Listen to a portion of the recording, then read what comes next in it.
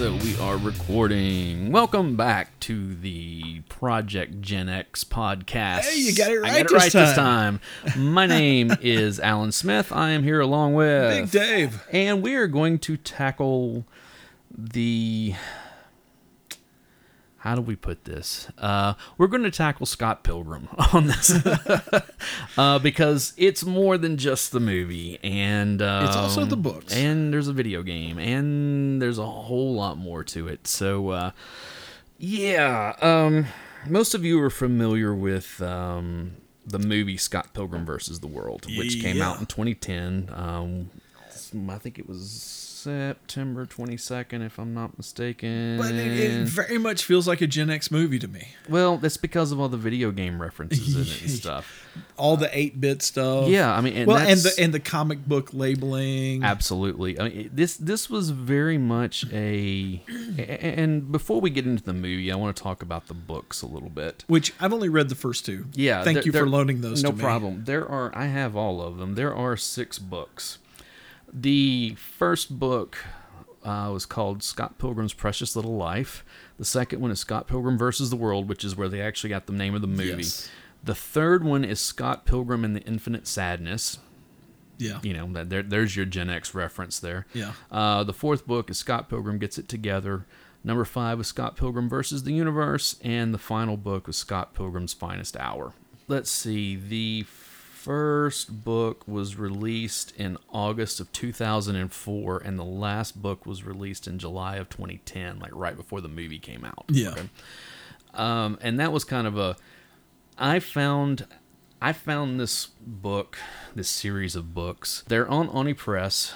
There was Brian Lee O'Malley wrote this, and he's from Canada. And that's why this is a very Canadian book, as well as the movie. They talk about that quite a bit. Yeah. The Great Frozen North. Exactly. And that's the whole thing. Like, Ramona Flowers is American, and they act like she's like, oh, she's American. It's just, Yeah. So it's the name Scott Pilgrim came. There was a Canadian band, it was an all-female band named Plumtree. If you'll notice They're on the soundtrack. Yeah, quite a bit. The song Scott Pilgrim. Yeah, that's where it came from. And he in the movie, Michael Cera is wearing a Plumtree shirt when they're performing at one point. I'll be honest, I'm not a huge fan of the song. It's come on, it's not that bad. It's an indie song. It's cool. I mean, it's not a. There's other stuff that I like more. I'm not gonna lie.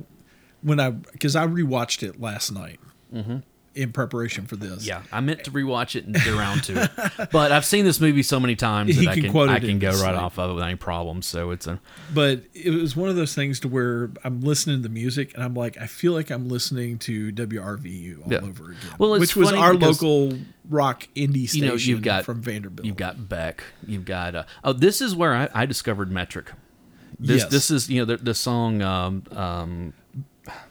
Bad Black Sheep, which is done by. It's actually in the movie. It's Clash done. At Dragonhead. No, Clash at Demon Head. Which do you know what Clash at Demon Head? It's an old NES game. Oh, is that what it is? There are so many references to video games in this. Well, the whole 8-bit intro. Oh, I know, and that is a huge thing. I mean, it's a so. Go back to the book. Yeah, this is because it's one of those things that you really have to start with the book in order to get to the movie. And the reason why I said, okay, so I discovered Scott Pilgrim, the books. Like I said, it's on Oni Press, and they came out basically one a year because they're in the manga style. Where they're not you don't read right to left like you would in a manga, but it's very much that style of they weren't put out in like individual comic size stuff. It's like, no, they're these little digest books. Yeah. And they're each a chapter, and they all have a volume 1, volume 2, volume 3, whatever. So, which each one of those was only like a 20-minute read for me. They're real easy reads. Yeah. So what happened is I was listening, this was back in 2008. Okay. All right. So the fourth book had just come out. I think that's right. Something like that. And it was a situation where I was listening to a podcast back then that was called Around Comics. It was out of Chicago. And they were big in like the comics circle, you know. Yeah. And one of the guys that was on there was talking about this book series that he had just that like the fourth volume of this book series he was reading called Scott Pilgrim was out, and he kept saying, I don't want to give this away. You know, he was like, but it's one of those things that he was kind of laying out the whole, like, you know, Scott Pilgrim, he's like, what, 22 or 23 years old? 22. He's 22, and he's dating this... They make a big deal about this. And he's dating the 17-year-old girl, and he's playing in a band, you know, it's Knives Chow, you know, and this and that. And then he was just like, and then something happens. And that's all I'm going to say. Yeah. And, of course, that piqued my interest. I'm like, all right, so I wound up going and buying this book. You've read the first book. I've read the first two. You've read the first two, but just the first book, okay? Yeah. I read this thing and was just like, this is one of the greatest things I've ever read in my life. And I started suggesting it to everyone that I knew. And a lot of them went and bought the book. And I kept saying, you're going to think it's this one thing until you get about 3/4 of the way into the book. And then all of a sudden it's going to turn into something. It's going to take this left turn into something completely different. And it's remarkable. And everybody who read it came back to me going, oh my God, that is one of the greatest twists I have ever seen. And we're going to spoil it here because, I mean, we're talking about something this movie's been out for a while. Well, it's not the movie. We're talking about the books. The books have been out for a while. But basically what happens is the first 3/4 of Scott Pilgrim's Precious Little Life is just your basic boy meets girl, you know, disaffected 20-something who, you know, is not really going anywhere in life, playing a band with his friends. You know, we've got the roommates and, you know, plays a lot of video games and, you know, hangs out at the bar and blah, blah, blah, blah, blah, blah, blah. He meets Ramona Flowers because in his dreams, she quite literally like roller skates through his dreams. Rollerblades through his dreams. And then she's basically using what would she call it? A subsonic whatever highway. It was. Which is one of those you don't have those in Canada? Yeah, which is this weird, like, okay, yeah, whatever.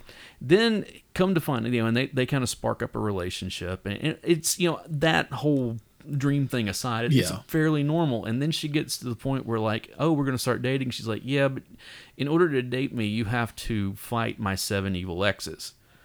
And it's like, what? Okay, sure, whatever. And then when the first battle happens, all of a sudden you're like, oh, this is all video game logic. Every bit of it. This changes everything. Yeah. And it became for a while, like in the comics, like the comic circles and stuff, people read this, that people talked about the Scott Pilgrim twist. Yeah. That was a thing for years. Like, we was like, oh, and it's got a twist, and we were like, is it like the Scott Pilgrim twist, or is this like some other, that became like a touchstone in those circles for a long time, because I only got $1.40. Yeah, that's exactly. Not enough for the bus. Because it's one of those things that once it hits that, it's like, oh, game on. Here we go. Okay. Quite literally. Yeah. And so those, like, of course, like I said, the first 4 books are out, so it was buy the next one, okay, buy the next one, okay, buy the next one. I was passing them off to people. They were going and buying their own copies of this and that, blah, blah, blah.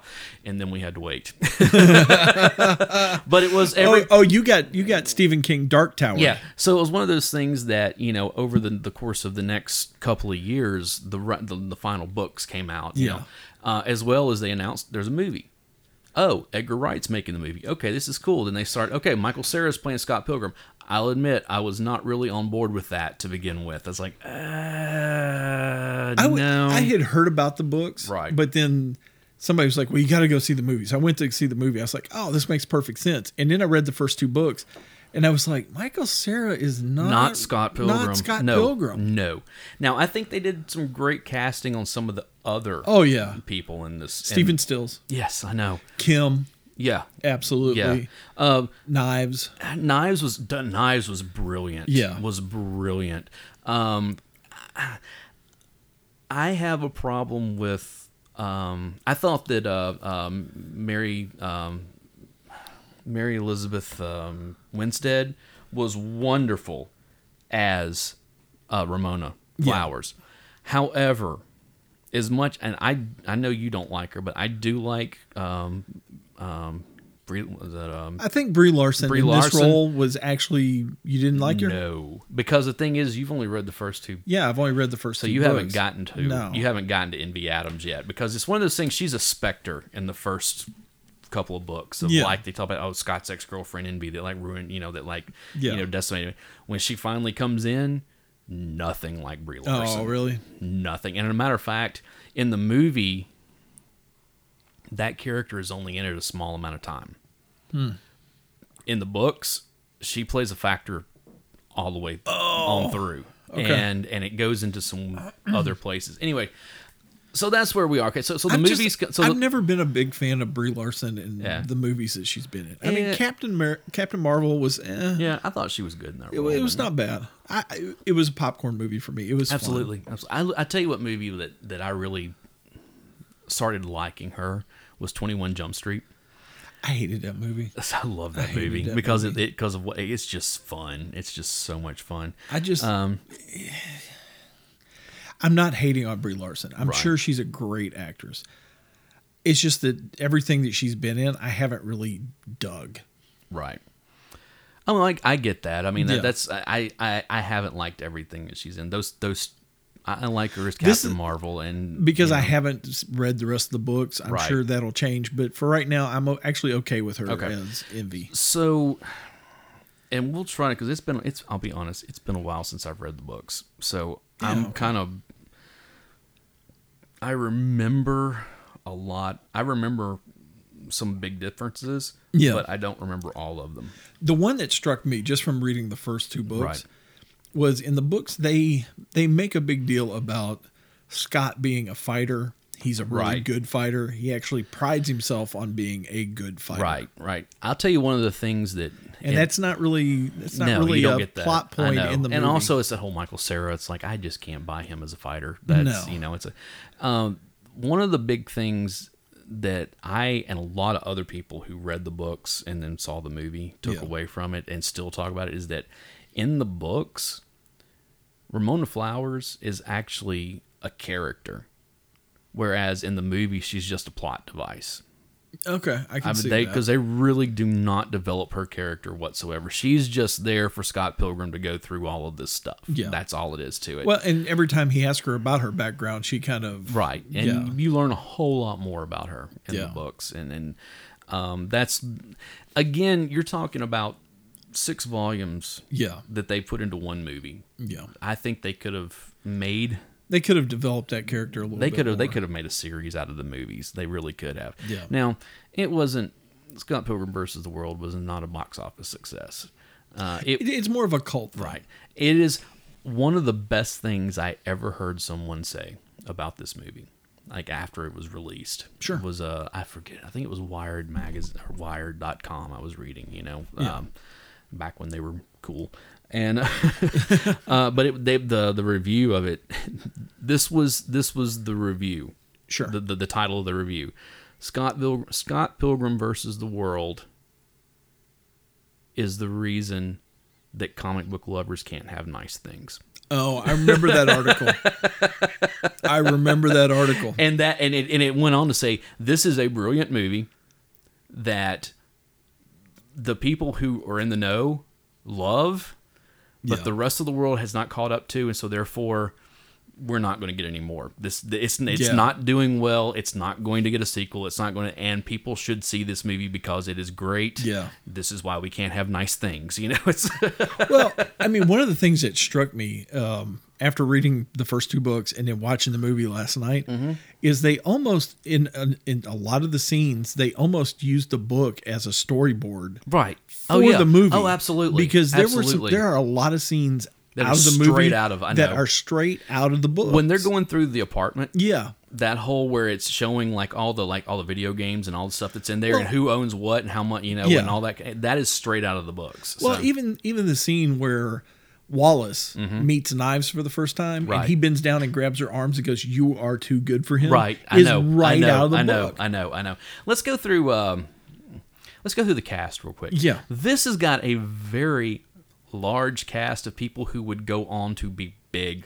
later. Do the person and do the person they were. So we have Michael Cera plays Scott Pilgrim. Yes. Mary Elizabeth Winstead plays Ramona Flowers. Yes. Okay, prior to this, probably the biggest thing that she was in was Live Free or Die Hard. So she played his daughter. Oh, that's right. I had forgotten about that. Now, prior to that, she was in Death Proof. Oh, she's the cheerleader. Yeah. She's the actress that's dressed like the cheerleader. Like, you only see her for just a little bit of time, but it's one of those things that whenever I first heard, they're like, oh, she's going to play Ramona Flowers. I was like, yes, so let her play Ramona Flowers. I'm all for this. Okay, so Wallace Wells, who is Scott's gay roommate, because they make a big deal about that. In the books and the movie. Is played by Kieran Culkin. Yeah. Scott's sister, Stacy, is Anna Kendrick. Mm-hmm. This is one of the first times a lot of us saw Anna Kendrick. Yep. Kim Pine, who plays the drummer in Sex Bomb. Oh, his band's name is Sex Bomb. Yes. Okay, there you go. Another video game reference because of the bombs from Nintendo, from Super Mario Brothers. Allison Pill, who has been in she was on the Newsroom. Yeah, different. Okay. Is that Julie? She was the love interest, the one that man. It's been so long since I've watched that show. That was such a good show. Was she one of the evil exes? No. She was the drummer. Kim Pine. She played okay. Julie Powers is not an evil ex. She works in the coffee shop that's Aubrey Plaza. That's right. Yeah, but she's the record store. She's the coffee shop. Right. She basically works at every business that Scott Pilgrim walks into. Pretty much. Gideon Graves, who is the ultimate evil ex. Yeah. Jason Schwartzman. Yep. Okay. And with a last name like Schwartzman, how could you not be the ultimate bad guy? Knives Chow, Ellen Wong. Yeah. Who has been, let's see, she was, I'm trying to remember what all she's been in. She's been in a bunch of stuff since then. She was in the X-Men movie, Days of Future Past. Or no, the one that was set in the 80s. Was that Age of Apocalypse? She played Jubilee. She's only in it for a small amount of time. No, that's Days of Future Past. Is that no? It's Age of Apocalypse. That's set in the 1980s. Because Days of Future Past is in the 70s. Okay, yeah. But yeah, Ellen Wong. She's been in a bunch of others. I think she was in. Wasn't she in The Deadly Class also? Oh, was she? Hold on. You know what? I can look her up right here. Yeah, that's actually. Oh, she's in Glow.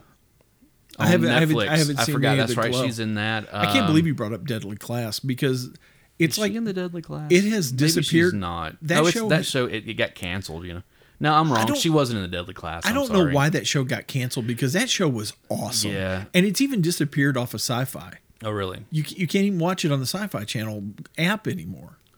I'm going through. I'm not doing everybody in this. And if you didn't download the soundtrack on Spotify, I know that. Oh, such a great soundtrack. Okay, so you get into someone like The Smaller. Okay. Yeah.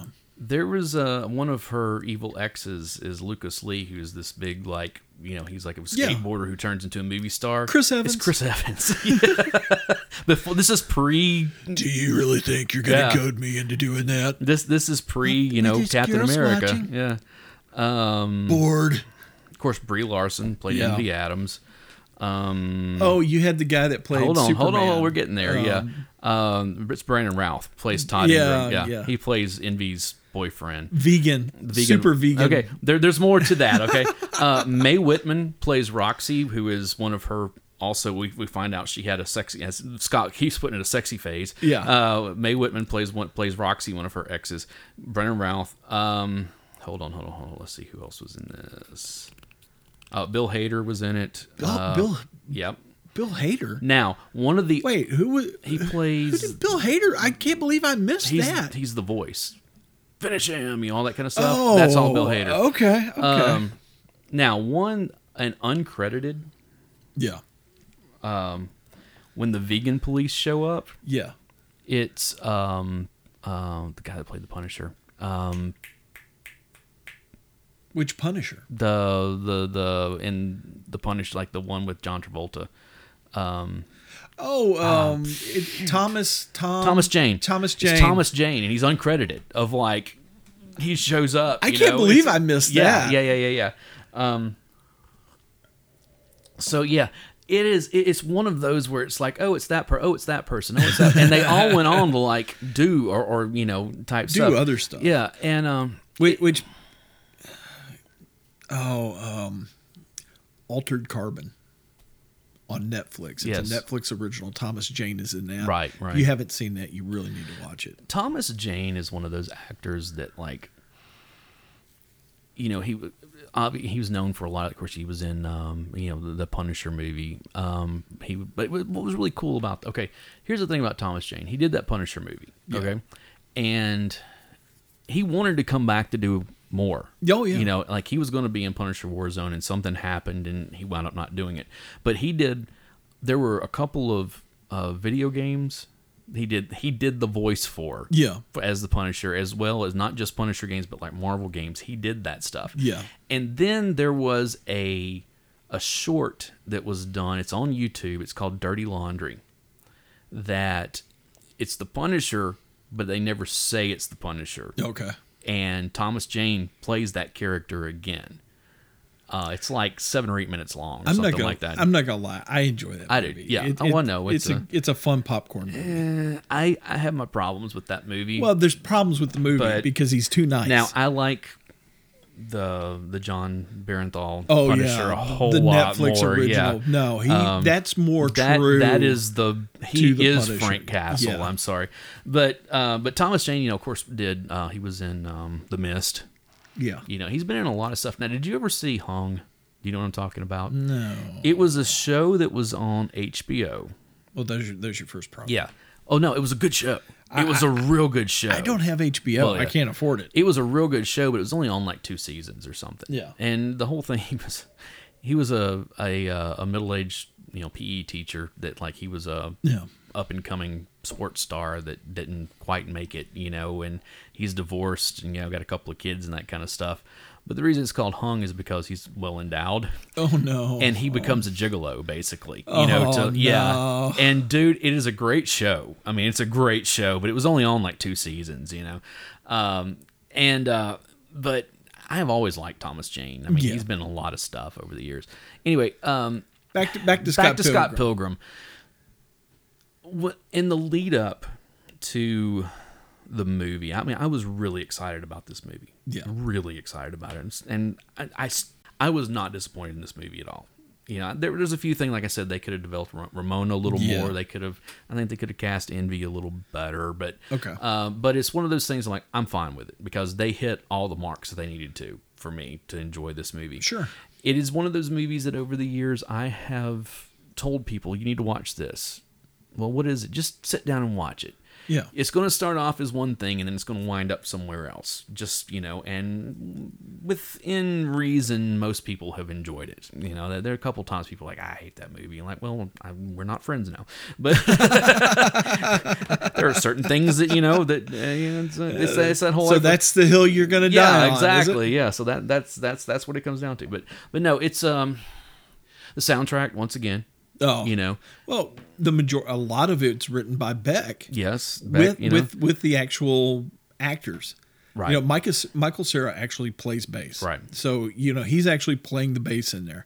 The other 2 actors, well, the other 3 actors, because young Neil eventually comes in to play bass. Yeah. They all had to learn their instruments. Right. But they're actually playing their instruments, you know, for the movie. And it was one of those things of, because I had read this, of course, you know, when you read something that has a fictitious band in it, you kind of make up what you think they sound like in your head. And I was not just like, they didn't sound exactly the way I imagined, but I'm like, no, that works. Yeah. That works quite a bit. The fact that they're coming out as kind of that heavy fuzz noise band. Yeah, that very indie rock. Yeah. You know, I get that. Let's get into the movie a little bit now and talk about it. This, like I said, Edgar Wright did this perfect. I mean, and it was one of those things that not only when he was hired to direct this movie, it was one of those things you could tell he really enjoyed because, like, his Twitter account at the time, he would just every once in a while drop photos from the set, or it would be like, hey, we cast. Like, I remember very vividly, it was like, hey, we cast. Knives Chow, you know, was Ellen Wong. Yeah. And the picture that he put out there was her, but she had a copy of the book and had it up to where you couldn't see anything except for her eyes, you know, type stuff. So it was one of those like, oh, they're really like playing this coy like all the way through. And he would just drop these little here and there. Easter eggs. Yeah. And so it was one of those things, like I said, breadcrumbs. metric, because it was one of those things when they first talked about the soundtrack because it was a couple of months out that they started talking about the soundtrack, and they actually released the song Black Sheep to YouTube or something, to where it was like, okay, I went and listened to it. I was like, who is this band? I really like this. And I wound up becoming a fan of Metric over the little after that, because I was like, these guys are amazing. I still need you to give you all. I thought I gave you that stuff. No, I thought I did. So. You gave me all the De La Soul stuff that I couldn't find. I thought it was Metric. But the first time I heard the song where it starts off and it's like heavy. Right. I know.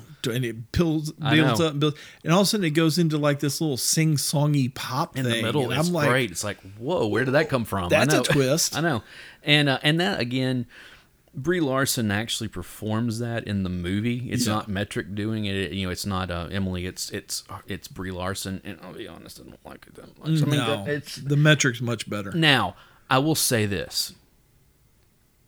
And it translates pretty well to home, like especially if you got a good home stereo system. Yeah. But especially in the theater, when they started playing that song, they did a wonderful job of capturing what a live performance feels and sounds like. Yeah. It was just like, whoa, they really got this, okay, all right, we're down with this. There's only one other movie that I can think of that Almost Famous. Almost Famous when Fever Dog. Fever Dog walks out on stage. It's like when Stillwater walks out and starts doing Fever Dog, it's like, oh yeah, this is how it feels to be in a concert. Yeah. It's like, they did a really good job on that. I'm in the middle of upgrading my sound system here at the house. I just ordered some new speakers. Is that why you sent me that link earlier? Well, one, I followed that company on Facebook. Oh, yeah. And when I saw their scratch and dent sale come up, where it's like 80% off, oh, yeah, I went over and looked at it, and they had a pair of their reference speakers for like $60, free shipping. Mm-hmm. I was like, well, considering the woofer on one of my mains is blown right now, I'm buying those. Yeah. And like considering they're normally like $300. I appreciate you sending me that, but I just don't have the money for it right now. I was like, I wish I had some money because this is some nice stuff. Yeah. Anyway, so they do. You were talking about also some of the stuff from the book that they translate into the movie. Yeah, like the Aubrey Plaza. Okay, and it's like she cusses like in the movie, and like all of a sudden, and in the book it's the same way, where like this little black bar comes over her mouth. How are you doing that with your mouth? Like, how do you do that? She's like, what are you talking about? It's just there's that little stuff where it's like from the beginning, that this is not the real world. Like there's some other little stuff that's going on here. The funny little another one. That's one of the jokes from the book that's in the thing is when he's going around asking about this girl, does anybody know who she is? Yeah, she works for Amazon. And he's like, what's the web address? What's the website name for Amazon? It's like, what's the web address for Amazon.ca? Yeah, exactly. Amazon.ca. Yeah, it's like, but it's this computer's telling me I have mail. Yeah, is that true? I know. There's all kinds of stuff like it where it's like one of my friends that I turned on to this book, especially as the series was over. Yeah. We were talking about it, we were like, man, it's so good. It's my buddy Mike, and Mike was like, I really think that Scott Pilgrim has like, that the character of Scott Pilgrim is like mentally deranged. Like he has mental issues, like mental health issues. That's why he acts the way he does, and the way that why he sees things the way that he does, and no one else sees them like that. Like he's delusional. And I'm like, I didn't read it that way, but I see exactly where you're coming from. You're going from. That's he's got some kind of brain damage or something. It's or just a little mental health issue where his world's a little off kilter, and he sees it in a completely different way. But like I said, I know I do so much, especially in these first couple of books here. Yeah, that you read, you saw a lot of it in the movie.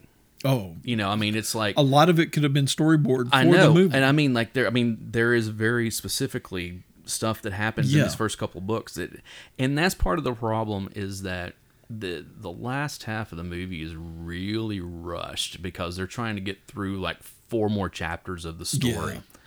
And that again goes back to the whole Envy Adams. Okay. We keep talking about Envy Adams in this, okay? And she is Scott's ex. They dated in college. Yeah.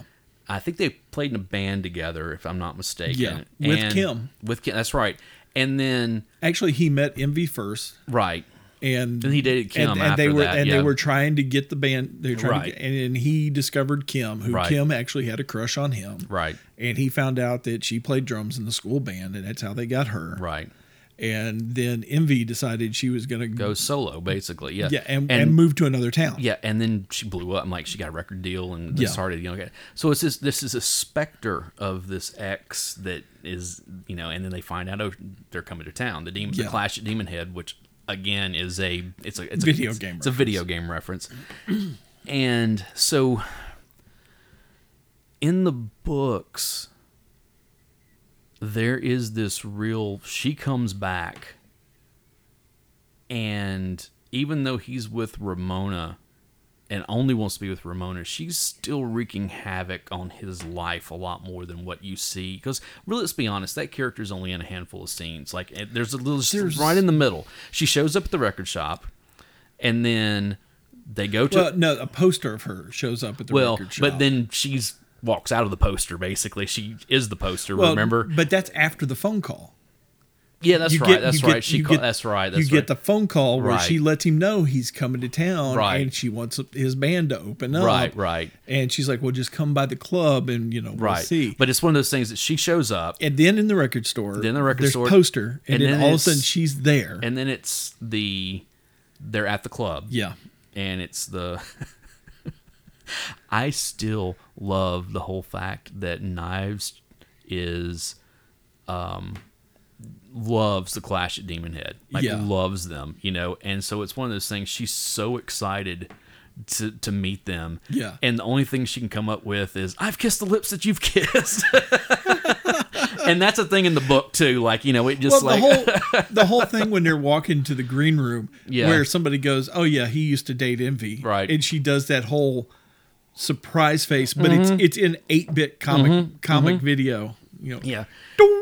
Knives is also fleshed out a lot more in the books, especially going forward, because it's one of those things that they're really kind of mean to her in the movie, especially. You actually get to see how she met Scott, right, in the books, but in the movie, they're really kind of mean to her. Yeah, and in a lot, because it's one of those things is like that whole thing with them doing the Dance Revolution fight is not in the books at all. I think they created it so they could have that sequence, but also to give her something else to do, because this whole thing is like they're dating, and she obviously is in love with him, and he's just there because he's something to do in between girlfriends. Then he meets Ramona, and then a simple prop to occupy his time. Pretty much, exactly. and so it's one of those things where they're it's this whole contentious thing between Ramona and Knives. And in the books, it's one of those things where later on, because another thing, it's really a big deal that she's only 17. Oh, yeah. Okay. And so it's one of those things that I think it's in the final book, and everything's kind of gone to hell. Like he's not with anybody because of everything that's happened. And Knives shows up, and all of a sudden, it's like when she walks into frame, it's Knives, but it's like she's all shiny and like this whole new look and it's like it's her, but it's like this much more glamorous version of her. She leveled up. No, she's 18. Oh. Like I said, she leveled up. And it's one of those things when she walks in and it's like, and nothing is said, and he looks at her and he's like, oh my God, you're 18. It's that type of thing. And also her and young Neil wind up together in the books. Yes. Which I can't, that doesn't have, does that yes, have? That happens. Okay. Because there's more to it though in the books. So she decides that she's going to make Scott jealous by going after young Neil, and she and young Neil end up together. There's a joke in the books where they're out at dinner, and she's 18 or whatever, and I don't think it's young Neil. I think it's actually who later becomes just Neil. Yeah, as Scott deems it. Right. You know what? It's been a while since I read. I can't remember. I think young Neil actually turns out to be gay in the books. He winds up with Wallace. Okay. And it's who's the other band member? It was Stephen Kim and Scott. I guess it was Steven Stills then. Steven Stills winds up with knives. That's what it is at later. Okay. And, I think that's what it happens. I might have my characters mixed up, but it's funny because they're at dinner, they're in a restaurant, and Steven Stills keeps giving Knives alcohol, and it's funny, and they're like, "Man, stop doing that," and he's like, "No, it's funny to give the 18-year-old alcohol," and then there's this little note, it's like, "Don't give 18-year-olds alcohol." But poor Kim. And then Kim, I really wish I'd gone back and read these. That's a lot of reading to do. I need the next two, by the way. Okay, and but it's one of those things where it goes into you get that. You get some of Scott's comeuppance in the movie, where he has to kind of confront Envy and Kim and all this stuff. But in the books, there's really a lot of comeuppance of them like, hey, look, you just treated me like crap, type stuff. And Knives even gets at him, and I always felt bad for Kim, because it's one, I have a thing for redheads. Two, she's a drummer. Three, you can tell that she's really still in love with Scott. Well, she's pissed at him now. But she's angry. Well, she loves him, but she's angry with him. And it's also one of those things, like his reaction when they say, well, what about Kim? It's like, well, she had freckles. Like, that's his only explanation for why they broke up. Dude, it was like... redheaded and freckled? That's a unicorn. You need to date that every time. But it was just one of those things where, like, that was his whole excuse. It was like, she had freckles. And it was like, hey, you're an ass. Okay? You're very shallow. Right. And that's the whole thing, especially... The character of Scott Pilgrim in the books, you get some depth with him by the time it's over. You never get that in the movie. Whatsoever. He's just shallow. I mean, even with the so-called happy ending, but it's still one of those things where it's like, no, you're still like a terrible person. This is, and that's one of the things I love because, like I said, he has some growth in the books and everything, but it's still one of those things where like, no, he's still a terrible person. That's what this comes down to is that, and I kind of like that because it's not your typical, oh, we have this hero's journey or this whatever, or this redemption story type stuff. It's like, there's no redemption. No, there really isn't. Because he's a shallow idiot. Absolutely. Absolutely. He's thinking about me right now. Now, I'll tell you who is the star in both the book and the movie. Is Wallace. Wallace has depth to it. Wallace is, he's almost trying to be Scott's conscience. Yeah, in a lot of ways. I mean, because again, with the whole "you were better than" he is almost Scott's Jiminy Cricket. Mm-hmm. Very and he friendly, flamboyant, stealing Scott's Scott's sister's boyfriends, and that happens multiple times. Yeah. I mean, it's hilarious, It's that's just Wallace. I mean, it's such a great character, Does he have glasses? Yeah, there is so, man. It's such a good, and again, you get these characters, like you have Wallace, who is gay, but he's not the gay best friend or the gay whatever. It's like they mention that he's gay, but that's it. It's just like, no, it's like, hey, that's just one thing about this character. There's so much more going on there. Yeah. And it is one of those things where he is kind of the wise, like, again, the Jiminy Cricket of the conscious, of like, you're going to screw this up. You're going to screw this up. He's the Jiminy Cricket, but at the same time, he's trying to be Scott's conscience, but at the same time, he's also his antagonist. Oh, absolutely. He's very much Scott's antagonist. I'm trying to... And he's kind of half rooting for him and half rooting against him. I know. And there's that. When we get to Gideon, I think that Jason Schwartzman was a good casting choice in this. I haven't gotten that far in the book yet. But it's... Yeah, because he comes into it later. Yeah. But it's one of those things that, I mean, he's good playing that slimy record exec. Like I said, I know with a last name like Schwartzman, how can you not be a bad guy? But I mean, he's. I'm sorry. Every time I hear his last name, I think of Spaceballs. Oh yeah, the Schwartz. The Schwartz. But that's of course you remember him from Rushmore and all those movies. He really made his name in those Wes Anderson movies. And as well as some other stuff. But he did a really good job as Gideon, I thought. Even though, again, they didn't really give him enough, and they didn't flesh him out again. No, and the front half of the movie they kind of fleshed people out. And then, like I said, the back half of this movie is just a rush to get to the finish. Okay, this is building. This is great. What do you mean we got to finish this? Oh, crap. And I think some of it has to do with the fact that, like I said, the final book in this series didn't come out until like a month before the movie came out. And I think that might have had something to do with it. Now, Brian Lee O'Malley helped through all of it, of like he was writing it, but it was still one of those things, they had a script before that book was complete. Oh yeah, that they were working. That's probably why the last book took so long to come out, is because he was probably writing the screenplay. Well, but it didn't. I mean, it came out on a fairly regular, like I do remember them announcing that there was going to be a delay with the final book because of the movie. They didn't want it to come out too far in advance of the movie. They wanted it to kind of come out not really simultaneously, but somewhere close. I would really love to see a production company pick this up and do like a Netflix original series. Yes, this would or like a Prime original series. Maybe not even a series, but a mini series, like a limited series would be great for this. Like how HBO has done several, like like Chernobyl or that was HBO. That was HBO, yeah, or Sharp Objects or something like that, where it's these. No, we can tell this in 6 or 8. Yeah, and that's all. We don't have to come back. I think it would be wonderful for something like that. Yeah. I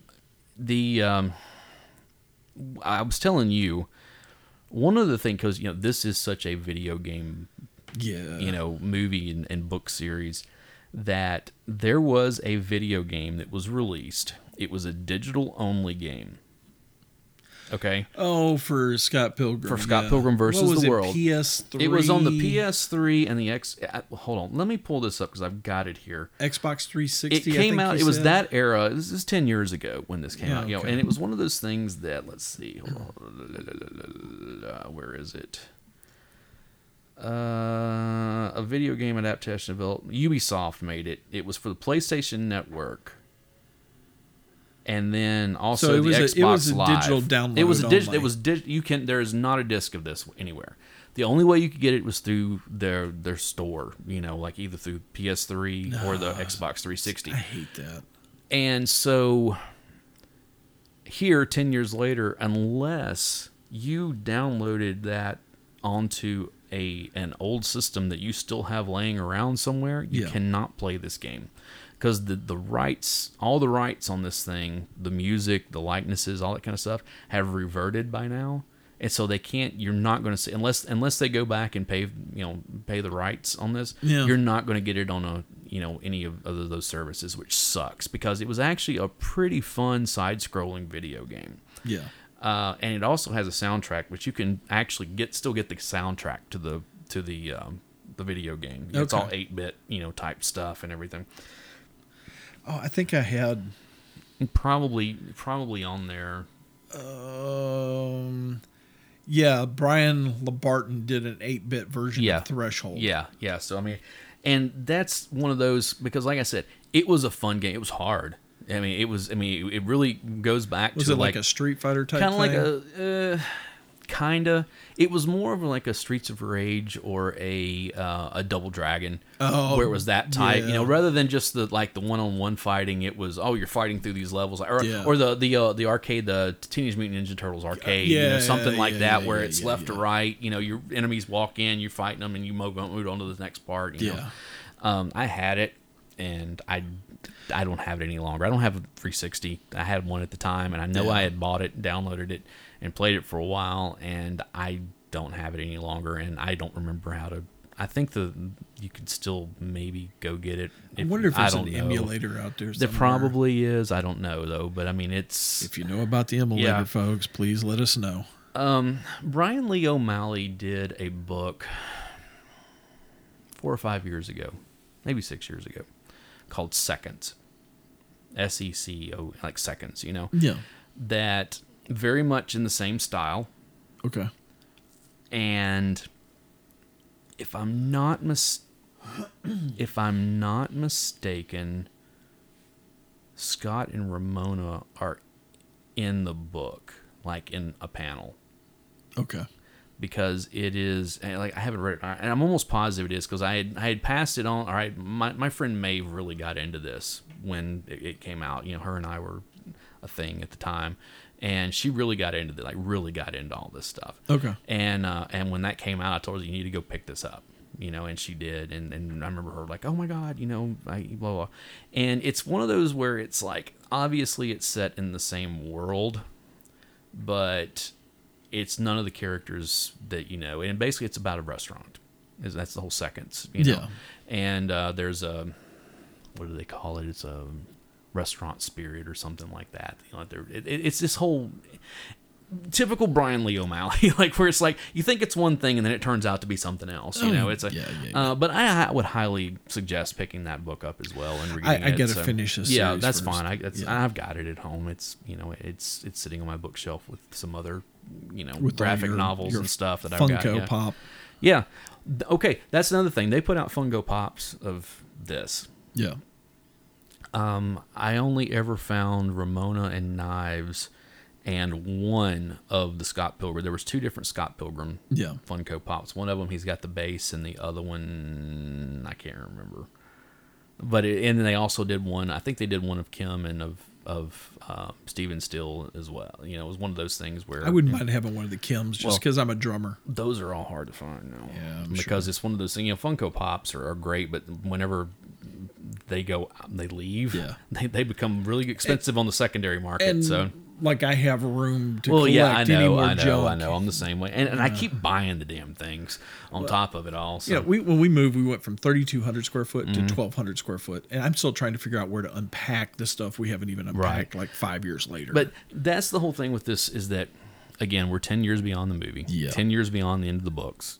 And it's one of those things I would love for Brian Lee O'Malley to go back to this world for something, whether it's, you know, it's just one graphic novel or it's, you know, a new series or whatever.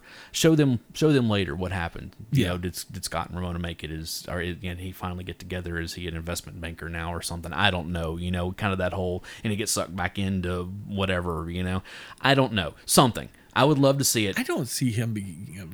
I'm just putting that out there but it's one of those things where. I could see him being one of those pretentious music store employees. Yeah, I could see that. Yeah, maybe he's running a records. Maybe it's High Fidelity. So it's basically become High Fidelity now. You know. Wow. Okay. Or explore the world. Like I said, you know, when Seconds came out, where it's, okay, this happens in this world. Yeah. You know, we're not going to really see those characters except for maybe cameo. They walk through, oh, they're eating at this restaurant. They're, you know, whatever. I'm fine with that. I love to see that kind of stuff. But it is one of those things that as time has gone on, and especially when we first started discussing doing this, I was really excited to get back into this world again. It's been so long and I loved this so much.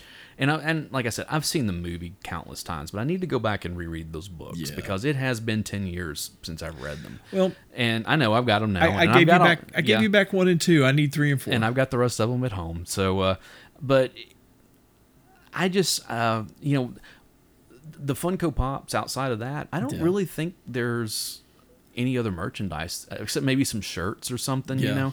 And that's kind of one of those, I'm like, man, I think they could have really done something with this. Yeah. It had enough of a cult following that I think they really could have done something, but they never did. So. Especially if they could put out like some Funko Pops that look like they're 8-bit.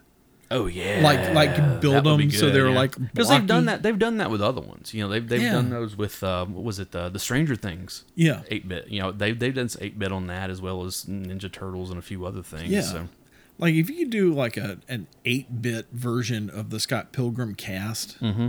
That would be kind of cool. Yeah, I'd buy them. I know you would. So anyway, Scott Pilgrim versus the World. It is if you have not seen it, it is a good movie. It really is. It's a lot of fun. Watch the movie before you read the books. Yeah, you definitely need to. This is one of those situations where you need to watch the movie first, because you will enjoy the movie a lot more if you watch it before you read the books. Maybe, I don't know. I mean, because I do remember some people being disappointed with the movie. Again, because you've only got a couple hours to flesh out this world, and it's hard to do, especially when you front end load it the way that they did. Watch the movie, read the books, then go. The second you finish reading the books, go back and watch the movie again, because you're gonna catch a lot of stuff. Oh, absolutely. In the movie from the books. No, this movie is one of those movies you have to watch multiple times in order to really catch what's going on, a lot of stuff in the background and everything, because there are so many Easter eggs in this thing. It's not even funny. Gelato's not vegan? Yeah. Dude, the whole vegan police thing was so good. That being vegan really makes you better than everybody else. I know. It's like, you can read minds. I'm vegan. Everyone can read minds. It's like, I know those people. People. Yeah, and it's funny, and that's the whole thing. You got the Punisher, you got Superman, you got Captain America. Yeah. You've got Captain Marvel. Yeah. It's like all these people, they're like, okay. The Marvel Universe runs through Scott Pilgrim. In a lot of ways, and so. And just the fact that, Scott Pilgrim's playing that old Rickenbacker bass. Oh, I know. And then Todd shows up with that brand new Music Man. I know. And it's just like, but yeah, go and check out the soundtrack too. It's really good. Frank Black, Beck. You got Metric. Hold on. Let's see here. I've actually got the list here. You've got Plumtree. You actually have some songs by the actors as Sex Bob-omb. Right.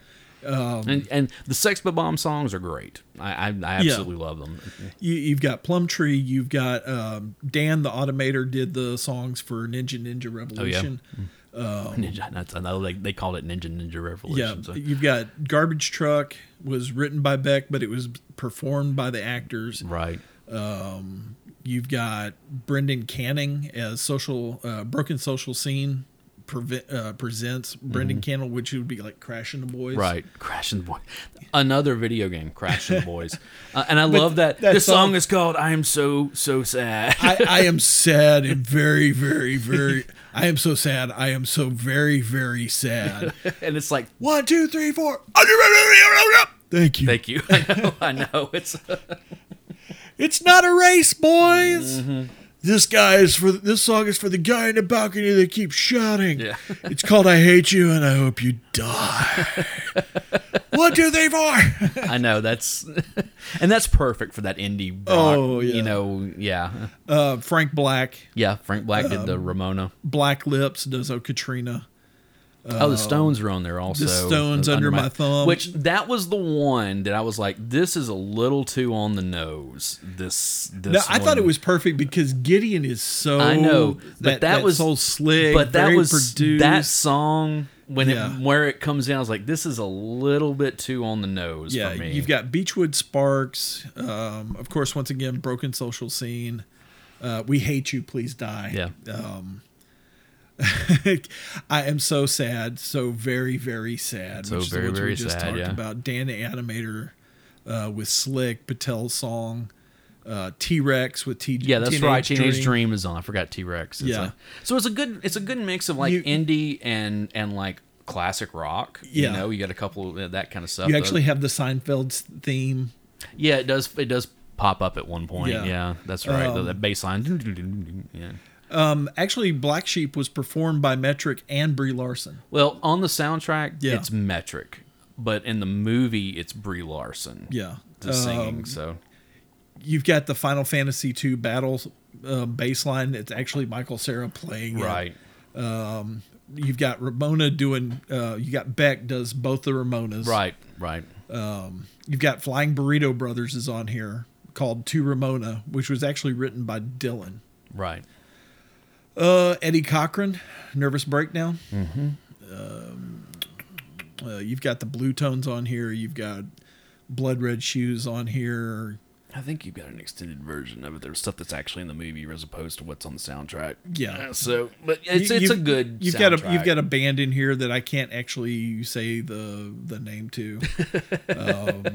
Fair enough. You've got Death from Above, 1979. Right. So, I mean, there's a lot of good stuff. So yeah, there is. It's a good soundtrack. It's a good movie, and it is a great series of graphic novels, and I say graphic novels because that's how they came out. They are in novel size and manga novel style, and he's 23 years old. That's what it is, not 22. So in the movie, they make a point that it's 22 years old. In the books, it's 23. Because Kim goes, "What are you, like 30?" Yeah, I know. I'm 22. Yeah. I'm 22. Yeah. So it's fun because it really does kind of poke fun at that time in your life when you think you're doing important stuff and you're really not. Yeah. And it also kind of gives you that window into the arrested development of some of us that, get caught in, I'm playing in a band. Oh, I love video games. Oh, I love comic books. Oh, I love, whatever. It's that whole, I think I'm cool. It's It's definitely a failed attempt. Absolutely a failed attempt at being cool because, let's be honest, Scott Pilgrim is not cool. His friends around him are pretty cool. He is not. Even though in the beginning of the book, it's like, rating awesome. Oh, I know, and I love that they give the ratings for the different people, like all of their stats and all that kind of stuff. So anyways, hopefully you enjoyed this as much as we enjoyed talking about it. Scott Pilgrim vs. the World. Go out and check it out. Tell us your thoughts on the movie, on the game, on the soundtrack, on the books, whatever it is. You can get in touch with us at our new email address, which is projectgenxpod@gmail.com. I will get through that one of these days. You better make sure that's actually right. It is. It's projectgenxpod@gov. And we enjoyed rewatching and talking. Well, Dave enjoyed rewatching. I enjoyed remembering watching it multiple times. And check out Scott Pilgrim in any medium, whatever it is, because it's a good time. So. If you've never done it before, watch the movie, read the books, immediately watch the movie again, because you're gonna catch stuff. Yeah, I agreed. So anyways, I am Alan Smith. I'm Big Dave, and we will see you next time. See ya.